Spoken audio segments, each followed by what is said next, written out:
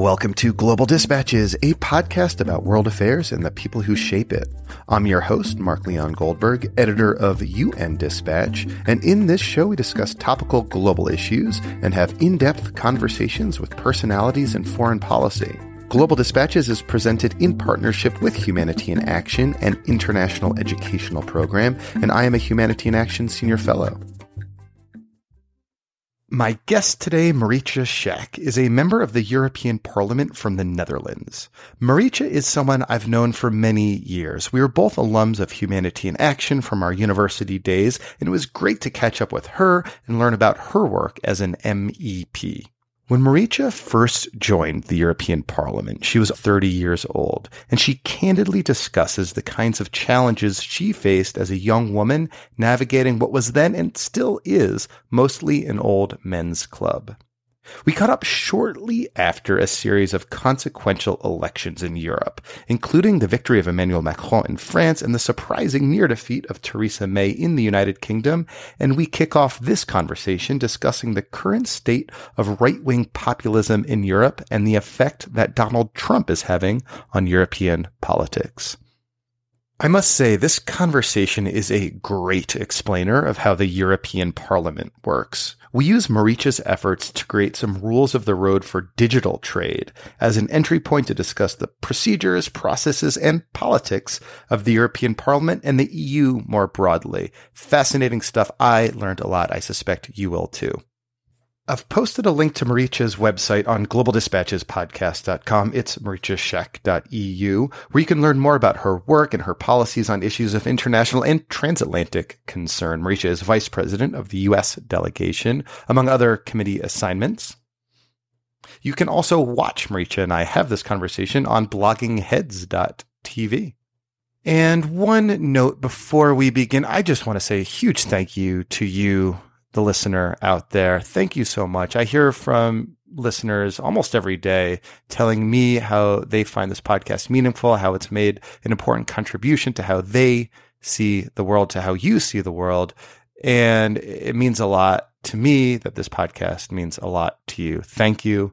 If you're so moved, please leave a review on iTunes or just tell a friend, colleague about the show. That's how we've been growing. And of course, do feel free to send me an email. I love hearing from you. If you have suggestions of people I should interview, topics I should cover, anything that's on your mind, go to the contact page on globaldispatchespodcast.com and I'll get your email. Thank you so much. And now here is Marietje Schack, member of the European Parliament.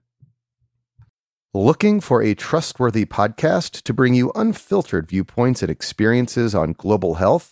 Tune into Global Health Matters, the podcast that connects silos and amplifies diverse voices to give you a holistic picture. Each month, Dr. Gary Aslanyan from the World Health Organization hosts discussions with guests spanning former ministers of health, award-winning journalists and authors, and frontline public health workers. Join listeners from across 180 countries for an exciting Season 4, launching in June. Global Health Matters is available on Apple Podcasts, Spotify, and YouTube. It seems to me, and I could be wrong, that this populist moment, this populist wave seems to be ebbing a little bit. Is that your impression? Are we kind of beyond this populist moment in Europe right now? Well, I think it's too early to say that, frankly. I mean, some of the fears or hopes, depending on how you look at it, of, massive victories for nationalist, protectionist parties in the Netherlands, in France, has certainly not materialized. In the UK, we see sort of near death of the UK Independence Party with drastically diminished amount of seats in local elections, parliamentary elections. In France, of course, the victory of Marine Le Pen never happened. So, of course, if you look at those expectations of them sort of landsliding in elections, then yes, that wave has withdrawn. But I think if you look at the relative strength of these parties in the Netherlands, if you look at the fragmentation of the political landscape, it would be far too early to say that we're past populism in Europe. I mean, it seems there was like this peak with the Theresa May election, if nothing else, and also, some strong showings on the polls before the elections, before the votes were cast by like Geert Wilders and then Marine Le Pen. Is there a sense that at least we're on the way down, though not quite past it yet? I don't think you can really draw any one single conclusion for all of Europe. So in the UK, many will argue that one of the reasons why the UK Independence Party is no longer relevant or no longer successful is not only because of a lot of, scandals and question marks about their representatives, but also because the Tories have pretty much adopted their agenda. They wanted the UK out of the EU. That's going to happen. So one of their biggest agenda points has been realized. Theresa May is full on heading towards a hard Brexit. So part of the story is that the mainstream or the center has adopted some of the policies that the populists were initially uniquely pushing. Of course, in France, we see something different. I mean, the antidote to a populist, nationalist, protectionist, xenophobic Marine Le Pen, Emmanuel Macron, won a landslide. After he won the presidential elections, people were skeptical. They were like, oh, is he going to realize a strong backing in the parliament? And then, yes, he did. So that's another example. In Germany, there is no such threatening or strong phenomenon to Merkel's power. And her biggest opponent is a social democrat. Essentially, they're both fairly mainstream centrist candidates. So again, it's a mixed bag. In many countries, traditional parties are certainly still dominant, but it doesn't mean that there is not an impact, an influence of the populists still lingering, either by influencing them or continuing to challenge them. So what you say about how sort of these populist movements affecting mainstream politics by getting mainstream parties to adopt some positions that, years ago would have been inconceivable is something I've heard before from commentators. Can you describe how that process is playing itself out in the Netherlands? Are you seeing mainstream parties in the Netherlands, adopt some populist either rhetoric or actual policies? Yeah, for sure. I think in the last elections, we saw very clearly that the Christian Democrats, who have historically been, pro-European, they're in the same political family as Angela Merkel, were suddenly coming up with all this sort of patriotic, nationalist kind of rhetoric about singing the national anthem, about being against the association agreement with Ukraine, about refugees, etc. So we really saw a shift from their traditional trajectory, their traditional path of being fairly solidly anchored in the center, to really some very populist, or at least leaning to the populist movements. And the same has been said about Mark Rutte, the acting prime minister and leader of the largest political party in the Netherlands, when it comes to asylum seekers, when it comes to the EU, that a very skeptical, negative tone has really become a larger part of the rhetoric and the program of these parties. So is it probably fair to describe D66, your party, and for like an American audience, as kind of like left, center, left party? I would say it's a progressive party. We're probably similar to the Democratic Party, but the progressive side of the Democratic Party. Okay. Now, have there been challenges to your own kind of party's philosophy by this populism, or are you kind of staking out like the, hashtag resistance? In other words, you know what I mean? Like, have you thought to co-opt some of this rhetoric at all? No, on the contrary. Okay. On the contrary. And I think that's another part of the story too. I think the best parallel you can draw between my party and other phenomena in the EU is that of Emmanuel Macron. We had a program that was titled Opportunities for Everybody. We're very keen to focus on education, diminishing the differences in opportunity, inequalities as early as possible in life. We are optimistic about the future. We are very green. We are very pro-European. And we have sort of an international outlook. Mm-hmm. And so in that sense, it's very similar to what Emmanuel Macron has been doing in France. The difference being that we are a political party that has grown more than 50% in the elections, and Emmanuel Macron was, of course, a newcomer without a party. So that's a bit different, but the narrative and the success are similar. I wanted to ask you about the kind of effect that Trump is having on politics in Europe. Do you see, and there's been like some speculation, some commentary here in the US, at least, I don't know what the commentary is in Europe, that, you know, the part of the reason you're seeing, you saw like the Macron victory, and then again, these big victories on the legislative level in France, and the, defeat of May in the UK, again, earlier this week, was this kind of almost a buyer's remorse that Europeans are seeing Americans having over electing Trump, and seeing how kind of unpredictable he is, that his unpopularity is affecting politics in Europe. Well, first, of course, we had the Brexit referendum. And looking at the United Kingdom, it is definitely chaotic. And it is not evident that the promises that some of these populist movements are making can be realized as easily as they are suggesting. And obviously the same goes for Trump, right? Sweeping promises, very provocative language. And then what's next when they're in power? And so I do think that people who may have wanted to bring out a protest vote, who are frustrated with the status quo, have thought twice, because they saw it could actually materialize. It was not just a protest vote to protest against the status quo with a voice, but it could actually really have significant impact on the future of the country. So I think that's part of it. We also saw someone like Geert Wilders, the leader of our nationalist party, the so-called Freedom Party, stepping away. I like you call it the so-called Freedom Party. Well, I think freedom needs different programs to be realized. So it is called the Freedom Party. But I think the name is deceiving. Yeah. So we'll add an asterisk in the transcript, right?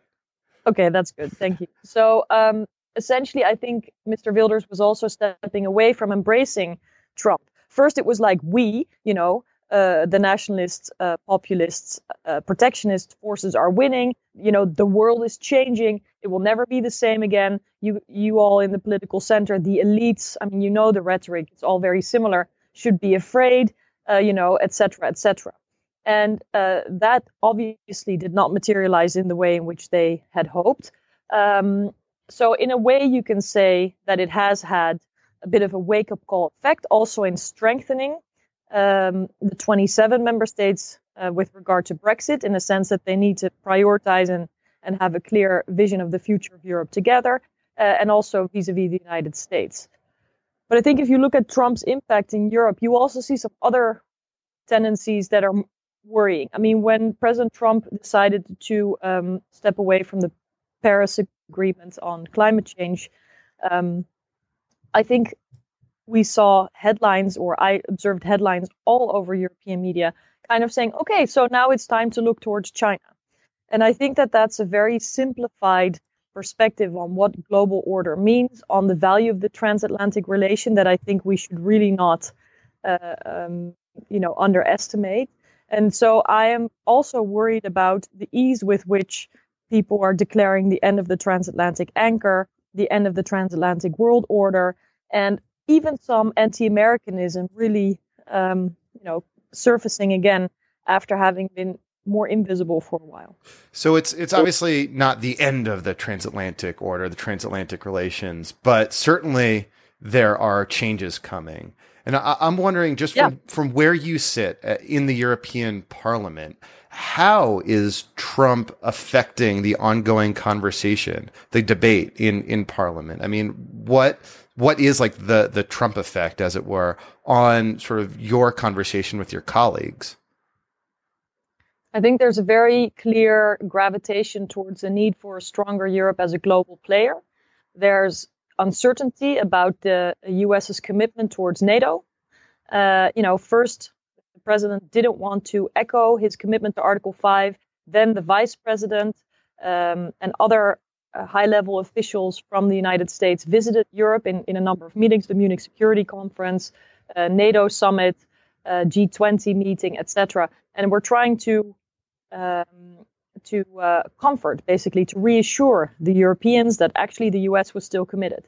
But then the president made a visit to the new headquarters of NATO, It was supposed to be commemorative meeting. And again, he uttered very provocative words and actually neglected to confirm the US's commitment to Article 5. And I think that those uncertainties about where the US actually stands have led to a gravitation towards stronger defense cooperation. And I think it was high time. I think, consecutive presidents from the US have had a point in asking the Europeans to also step up their commitment to a strong and effective NATO. But this is certainly one of the key topics that I see surfacing. And I think, more of a position towards strengthening multilateralism, towards a rules-based order, whether it's on climate, whether it's on trade, whether it's on human rights, is really a trend that I hear and a real appeal and a call and a push to a stronger Europe in that role. Can you point to a conversation that you've had with a colleague or, within the European Parliament that speaks directly to this question of how European politics has changed between the Obama and Trump administration? So, is there any particular moment that kind of crystallizes this change for you? Is there a conversation that you could not have imagined having had during the Obama administration that you're having right now? It's hard to pinpoint because it's just been such a consistent trend, right? As a point of reference to have this new president in the White House with such a different agenda. But I think a few moments stand out for me. One is, these different meetings when the president had been elected but not inaugurated yet, with people like Nigel Farage, leader of the UK Independence Party at the time, links with Marine Le Pen. Comments by the president that he believed that Brexit was actually a great idea and that he was hoping that there would be more of such moves by member states. So going directly against where the majority and the sitting governments of all these EU member states are, which is towards a strong Europe. And so the notion that there was a drastic change, but also the notion that there was a parallel foreign policy coming from the White House versus the departments, basically, the administration, was very clear. And so I think those were important moments. The comments about NATO, the withdrawal of the Paris climate agreements, but also the comments on trade. I mean, the United States has been the flag bearer, whatever you call it, of a free trade and a rules-based system, often going much further than what Europeans would even appreciate. And suddenly you have a U.S. saying, we're going to you have a U.S. president saying we're going to tear up NAFTA, withdrawing a signature from the Trans-Pacific Partnership. So much change and uncertainty and very, very strong, provocative, and at times really aggressive rhetoric is disturbing. And then the last thing I think that is a key thing I would mention is the impact on the US's moral authority, moral standing. Mm-hmm. When you have a president attacking the press, when you have a president attacking minorities, I mean, these are not the values that I think we should share and that we have shared since World War II and that have allowed us to take the lead in building a rules-based order. Have we been perfect? No. Should we aspire to be better? Yes. And I think that this president is really, really damaging that promise. But tell me how you really feel, Marietje. So what do you mean? What more do you want to hear? I think this is a good summary. No, I was being sarcastic. It hurts to hear from you because you're someone I admire. I've learned from so much over the years, and I've watched kind of rise in politics. So it's refreshing to hear your perspective on these kind of issues that I'm living through each day. Watching but this country. Don't you hear that every day in the U.S.? Every day, multiple times a day. Yeah. But it's different when you hear it from a foreigner. Two, when you hear it from like a foreigner and have known for a while and who you respect. So it hurts a little bit, but we're doing what we can. Maybe just to soften the pain a bit. I mean, I am convinced that the resilience of civil society in the United States, that the checks and balances are very much at work as we speak.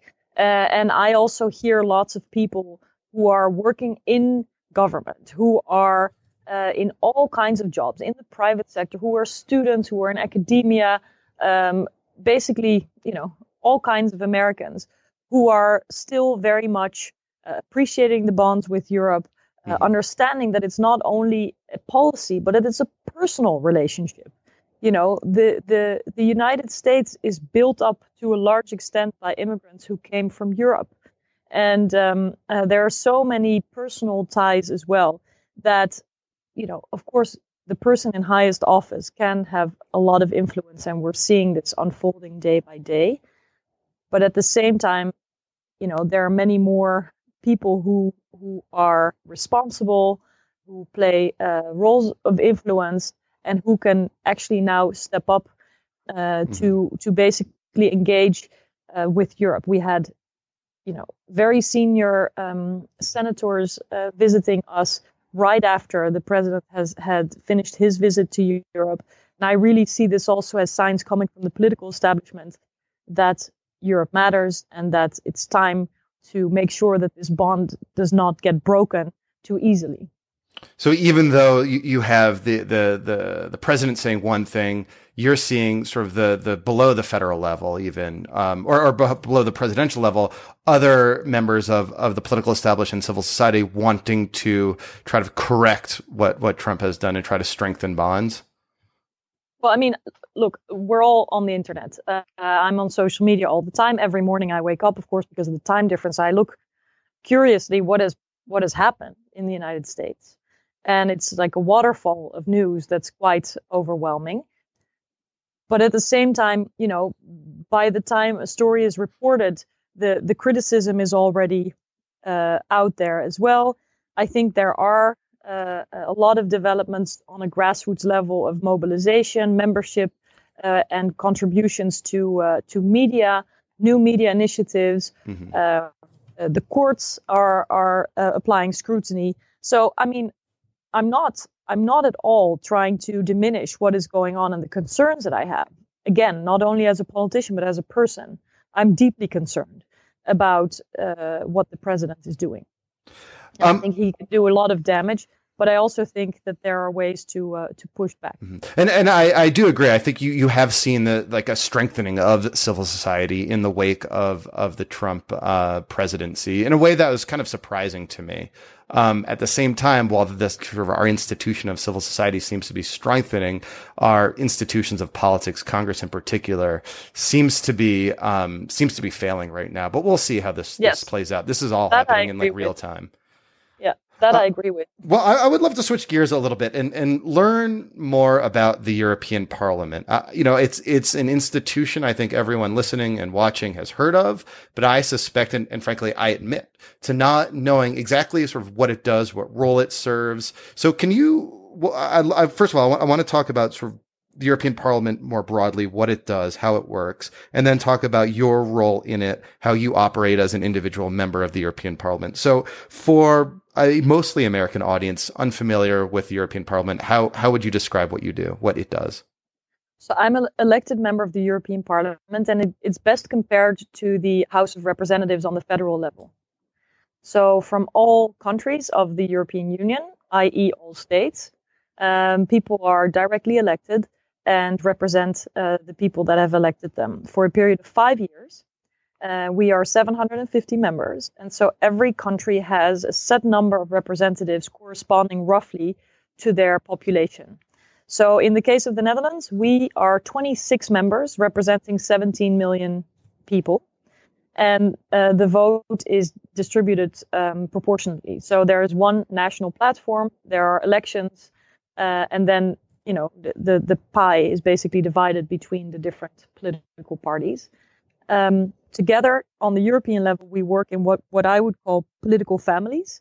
So like-minded political families from all these different member states sit together in larger groups. So you have a Christian Democratic, so a conservatives group. You have a more conservative group that includes like the British Tories and the Polish government party. You have groups with the nationalist groups together. You have social democrats like Labour parties working together. You have liberals, that's where my political home is. You have green parties working together. So it is really a broad coalition of like-minded parties that makes your political home. And Then what is the largest of these political families in the European Parliament right now? The Christian Democrats. So that's basically the political party of Chancellor Merkel and her like-minded individuals. Okay. And so you form these families, and do you push for policies sort of like as a family? Well, you have responsibilities in committees. So just like in the House of Representatives, every member serves on 2 committees. I think it's the same in the US. So I serve on the Trade Committee and on the Committee on Foreign Affairs. And so my work as a result focuses mostly on topics that fall under those committees.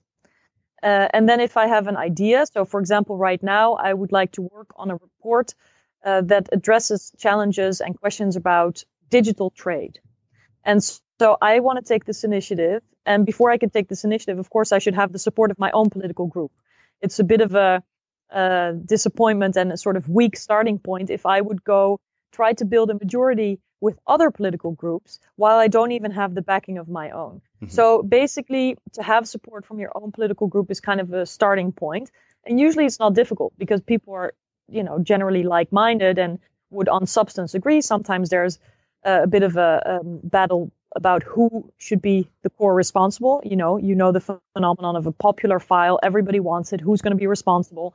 This is all sort of normal parliamentary politics. But what's different if you compare it to the House of Representatives, where there's a majority that is set and a minority that's set. Here we have to build majorities around every vote, essentially. There's no set coalition in government, no set opposition. So in theory, there can be a different majority for each and every vote. So I'd love to talk about the substance of your digital trade idea, but I want to follow this thread about how it works first. So say your digital trade proposal is adopted by the European Parliament. Does it become adopted by like a majority vote? Normally, yes. It kind of depends. Okay. Sometimes you need a qualified, like a larger majority, but let's say yes, half plus one. And so then what happens? So we, as the European Parliament, are one of 3 EU institutions. The Parliament is directly elected by the people. Then you have the European Commission, and there is one commissioner from every member state, but they kind of act as leading the daily operation. So you have a commissioner for international trade who has a large department of experts that work on trade that she leads. You have a commissioner for economic affairs that deals with economic matters, one for transportation, one for education and culture issues, one for migration and asylum, etc., etc. So these people have sort of substance-based portfolios, and although they are deployed by their member state, appointed by their member state, they don't represent their member state. It's just for equal division. They're mostly concerned with their substantial portfolio. They initiate law. The European Commission initiates law, usually supported by the governments or encouraged by the governments of the member states or encouraged by us in the European Parliament. The third pillar of the EU institutions are the governments of the member states, what we call the Council. And they are elected on the national level, and they come together in configurations also thematic. So you can have summits where the heads of state come together, but you can also have economic councils where all the ministers for economic affairs come together, or a defense council where all the ministers of defense come together. And these 3 institutions, the Council of Ministers of Member States, the Commission of substantial portfolio holders, and the Parliament representing the people, are in a sort of checks and balances relationship to each other and make laws that apply to all of the EU together. And so a proposal has to pass muster in each of those 3 pillars in order to become like pan-European policy. Yeah, to keep it simple, because these procedures are slightly complicated, but normally we engage in a negotiation between the 3. We call these trialogues. So each part, the Commission, the Council, and the Parliament, comes with a proposal, what we want, and then a negotiated outcome has to be voted or adopted in each respective side before it becomes law. So you're now in your second term. Do you still come across acronyms that you have no idea what they mean? Yeah. Like every single day, I would imagine. It just sounds like such a gigantic bureaucracy. No, it's actually not. It's I not. mean, Okay. at the European Commission, around as many bureaucrats are employed as in a city in the Netherlands. Okay. So it's actually fairly lean. And I would imagine there's Yeah, it's probably like a actually lot of fairly lean. political impetus to keep it fairly lean, right? That governments don't want to have to pay the salaries of international civil servants more than they have to. Yeah, the tendency to cut budgets all the time is definitely present here. And I actually think it's a bit of a paradoxical contrast with the demand on people's time and demand on access to information. And people want to raise their voices. Somebody should obviously, listen to different stakeholders, take their opinions on board. So, democracy still costs money. And if you want to do it well, you need to make sure it's well organized. But yeah, I mean, I'm also very much in favor of as lean as possible. So can we talk about your digital trade proposal and your idea and just kind of talk through the substance of what that entails and what it is? Sure. So what is it? So maybe just a little bit of a step back to explain that I work a lot on trade issues, and I believe that it is very important in times of hyperconnectivity and globalization to have rules that sort of frame these trade flows. So there's global trade flows, but it's really important that there's rules that ensure that there are standards when it comes to labor law, when it comes to the environment, when it comes to fundamental rights, when it comes to quality of products, etc. So that you don't have globalization as a race to the bottom, but that you have rules that take off the sharpest edges. And so this is kind of my general outlook on what our task is as lawmakers when it comes to trade. So a lot of people talk about free trade, and it sort of has a connotation of, survival of the fittest. Whoever can manage the best in this globalized world is the big winner.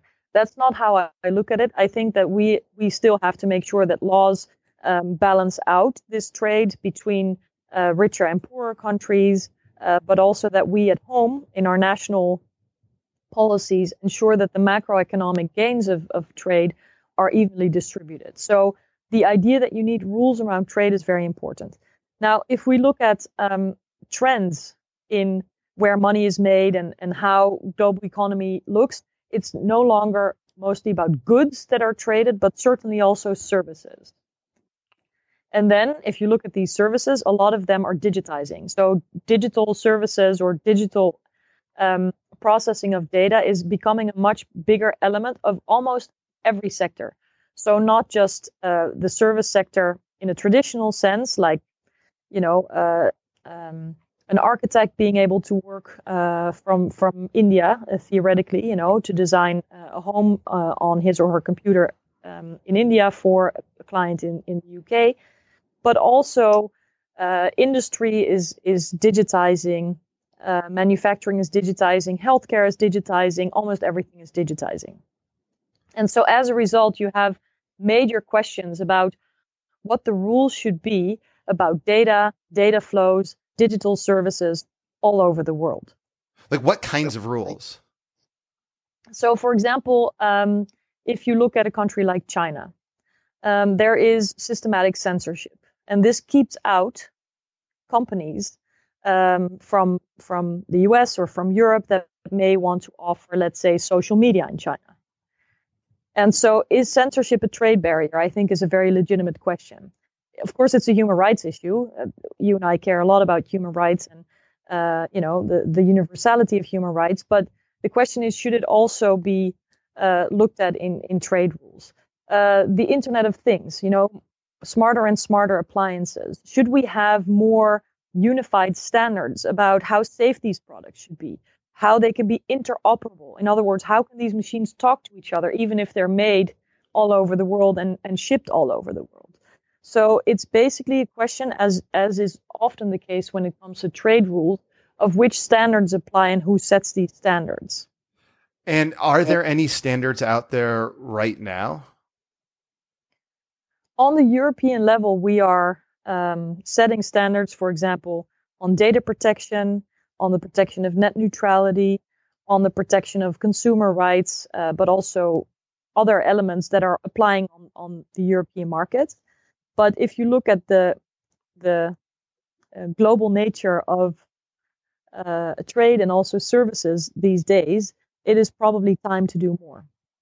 So could you maybe like walk me through an example of what like an optimal digital trade policy would look like from your perspective, using, any example you can think of in terms of like a digital product, like from start to finish? Question. It's really a huge question. What an optimal digital trade policy would look like. Well, it's the one you're clearly writing, but yes, but I'm in the middle from like of an end user perspective. So, for example, let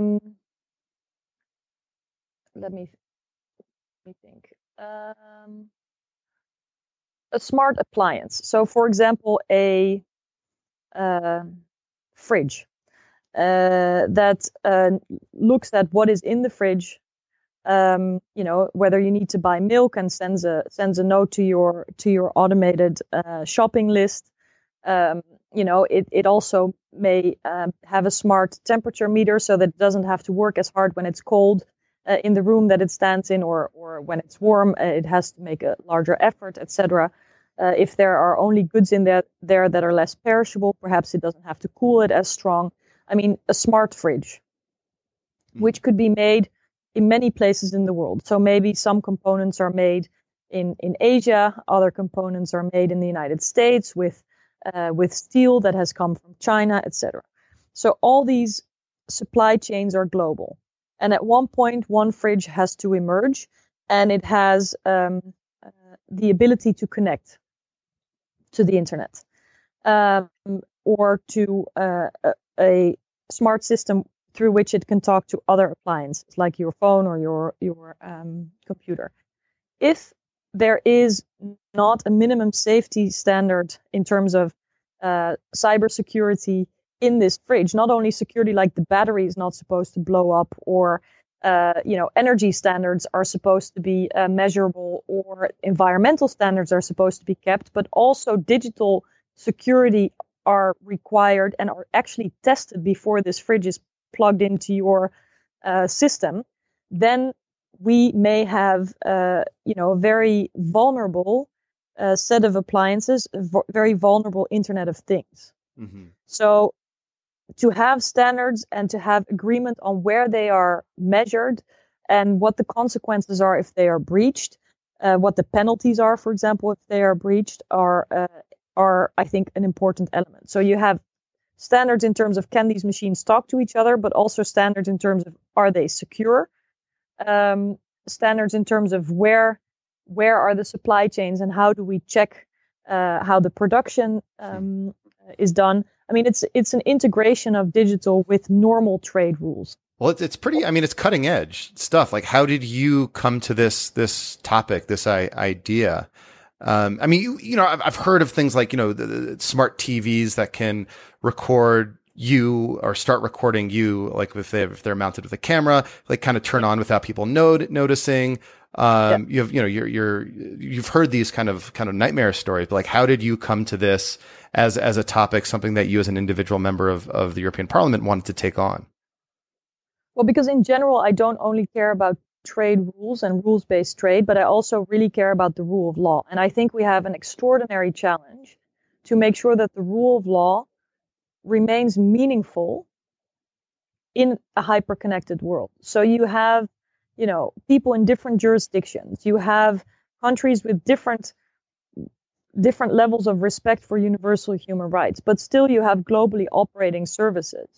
And the question is really, how are we going to make sure that the public interest is safeguarded? So, for example, that we decide in our democratic societies what to do to ensure freedom of expression remains, and to not see the situation that we have today, where a Facebook decides that breastfeeding is inappropriate and starts to automatically take down photos showing women breastfeeding.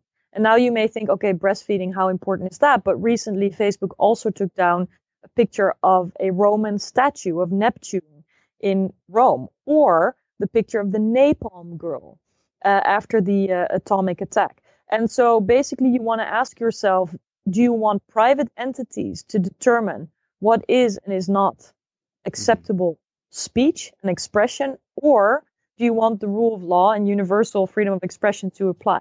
If you think that the latter is better, how do you do it? So I'm constantly thinking about how the technological revolution is changing our lives and how we can make sure that the rule of law maintains its meaning in this hyper-connected world. And so what's next for this piece of policy or legislation? Would you call it legislation? Is that the term of art? No, this is a report. So this is basically a call, a reflection on what the European Parliament wants from the next law. So it's slightly less formal than a law. But basically, I will first produce and I'll put online, as I usually do, a working document so that people can read my intentions and give input. Then on the basis of the working document, I'll make a first draft report, which is an official document. Then colleagues from other political parties will be able to amend this. So to say, no, we want this to look different. And then at the end of that track, we first vote in the Trade Committee, and then we vote in the full European Parliament. After that vote, we have a reflection of what the majority of the European Parliament thinks. And then that is our, let's say, wish list. Maybe that's the best way to put it, to the European Commission to say, hey, we would like laws that make sure that Europeans' data is protected, even if they are buying goods and services from all over the world. Look at how digital trade can be framed in a set of rules. I would love to switch gears in the last few minutes of our conversation and learn more about how you became a member of the European Parliament, what your political path was, how you decided to run.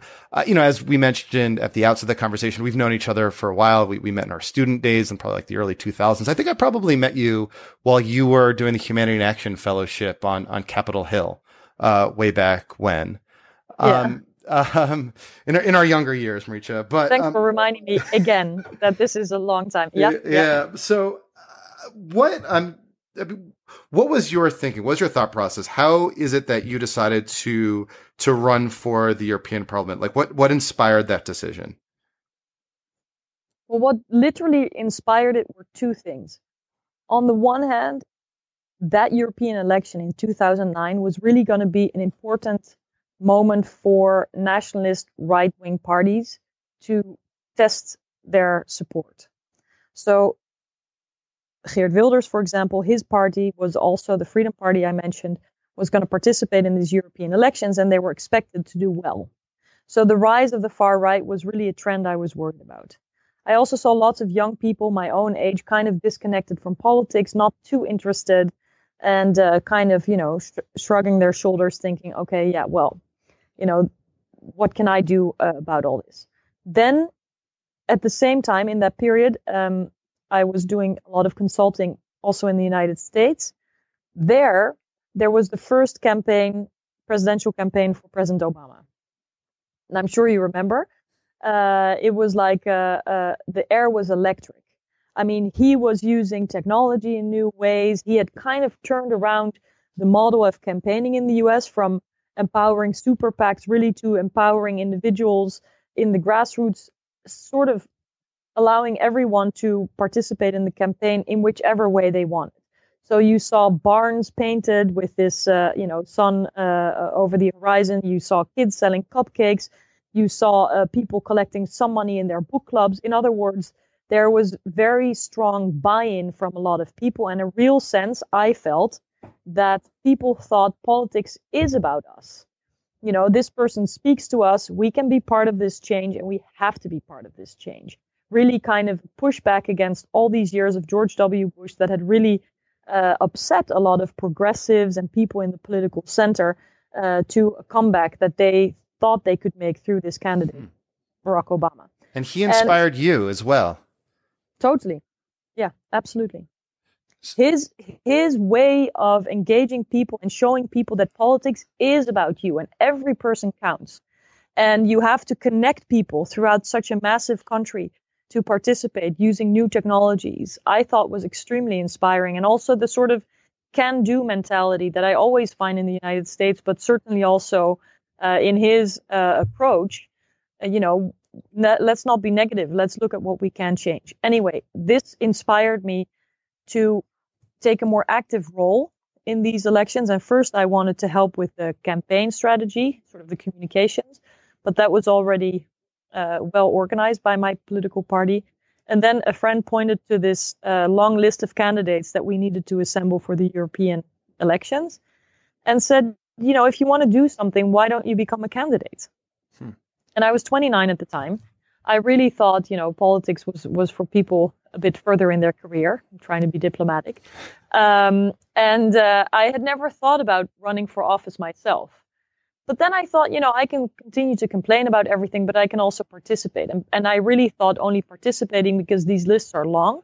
We have 30 people on a European list for a total of 26 Dutch seats. And at the time, my political party had one representative in the European Parliament.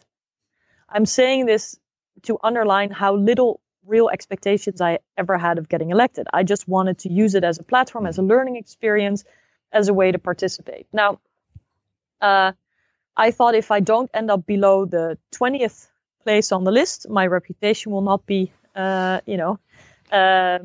damaged as a consultant. And, that was kind of my goal, to end up in the highest 66% of the list.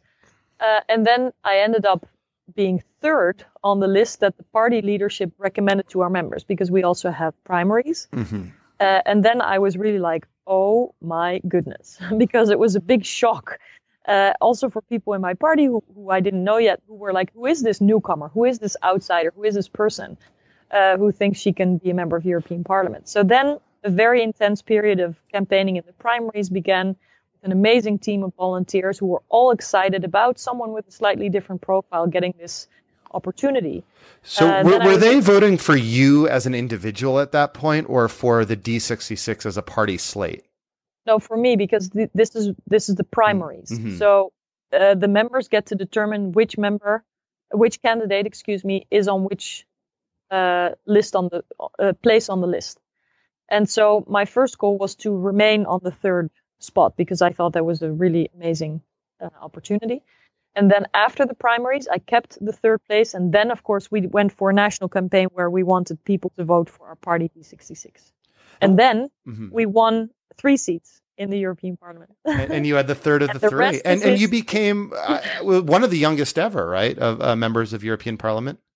No, there have been younger people. But when I started, 20% was under 40, and I was 30. So that gives you an idea. I mean, I'm 38 now, so I'm still, or 10% was under 40. What did I say? 10% was under 40, and I was 30. And now I don't know exactly what the figures are, but I mean, it's still a bit of a old boys network. Mm-hmm. I guess did your youth? You're more senior now. You're haven't gone through a second election, but at the time, like, did your youth affect your interactions with other members of European parliaments in any meaningful way? I mean, were they dismissive of you, or were they like more intrigued by you? Like, who is this newcomer? I mean, I was often asked for my badge because they thought I was like an assistant or an intern or whatever. No, I think there's different ways to look at this. I think every newcomer in politics has to prove him or herself, no matter how old you are, no matter who you are. So I don't think that that's unusual. I think that they didn't have high expectations of me because they thought I was very young. Some people have lower expectations of women, I'm afraid. And I also chose not to be a youth candidate, if you know what I mean. I didn't want to associate myself only with like young people's topics. I wanted to be a fully participating, fully respected member of parliament. That's what I wanted to establish. And I thought, you can underestimate me all you want, but at the end of the day, we all have one vote and we all have one seat, and we can do with it as much as we possibly can. So I decided to let people underestimate me, but then show them at the negotiating table, that it was not necessary. Is there like one to conclude? Is there like one moment at the negotiating table where you saw people's expectations of you just sort of shift in a moment when they started hearing you speak, or any kind of moment you can think of when you, as you said earlier, sort of had that moment to prove yourself? Well, I did have one time when I had spoken in the plenary in our, this hall is very big. There's 750 seats, so it's a big, big room. And I had just talked in a debate, and then I saw a colleague from the largest political group slowly walking towards me. And I thought, oh gosh, I wonder what he has to say. And this was about 1.5 years into my mandate. And he said, I think you're doing a very good job, and I just wanted to tell you. And that's something that doesn't happen every day in politics. So I was grateful because I thought when he came, what's the problem, kind of.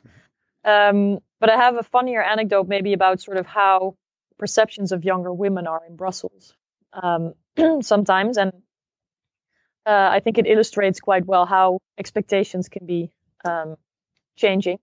So I had just come to a working dinner that I was asked to chair.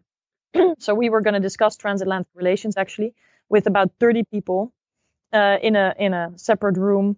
And while everybody was arriving, they gave a glass of wine or something like that. And I had just entered. Sorry. No, sorry.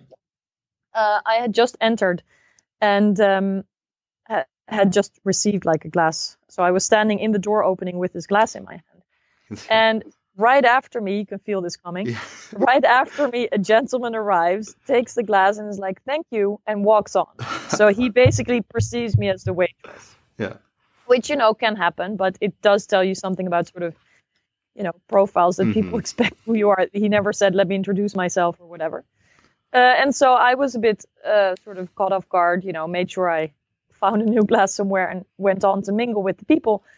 And then a few minutes later, we were sitting at the table. And so when everybody sat down, I said, "Well, ladies and gentlemen, it's, such a pleasure to welcome you," etc. And then I could just see him going like, because it dawned on him that it was a little bit embarrassing what had just occurred. So these sorts of things happen. But, I can also reflect on them with a smile. And I think that the answer came in the fact that I was chairing the meeting and this person very clearly understood that he had misperceived me. And maybe that's a more valuable lesson than, one I could have ever talked about. Well, that is great. Thank you so much, Marietje. This was really fascinating, thoughtful. Thank you so much for your time. Thank you. And I hope we can do this again. Yes. All right. Thank you all for listening. Thank you to Marietje. Good to catch up with an old friend. I typically see Marietje around kind of big international conferences we're both at. Saw her last at the UN Summit in September, and I'll suspect I'll probably see her in New York next September as well. And hey, we might have an update for you of how policies have changed or are moving. I'd love to learn from Marietje, and I suspect you now do as well. Just want to give a big shout out to my premium subscribers for helping to sustain the show. Thank you for your contributions. It helps so much. I have more rewards that I'm going to roll out to premium subscribers, including more bonus episodes and also some other goodies like a gigantic Twitter list of 50 plus Twitter users I follow that I find helpful to help keep me abreast of the news and opinion and events that are happening around the world at any given moment. So that big list can be yours if you are a premium subscriber. To become a premium subscriber, you know what to do. You can figure it out. I have confidence in you. All right, thanks, guys. See you later. Bye.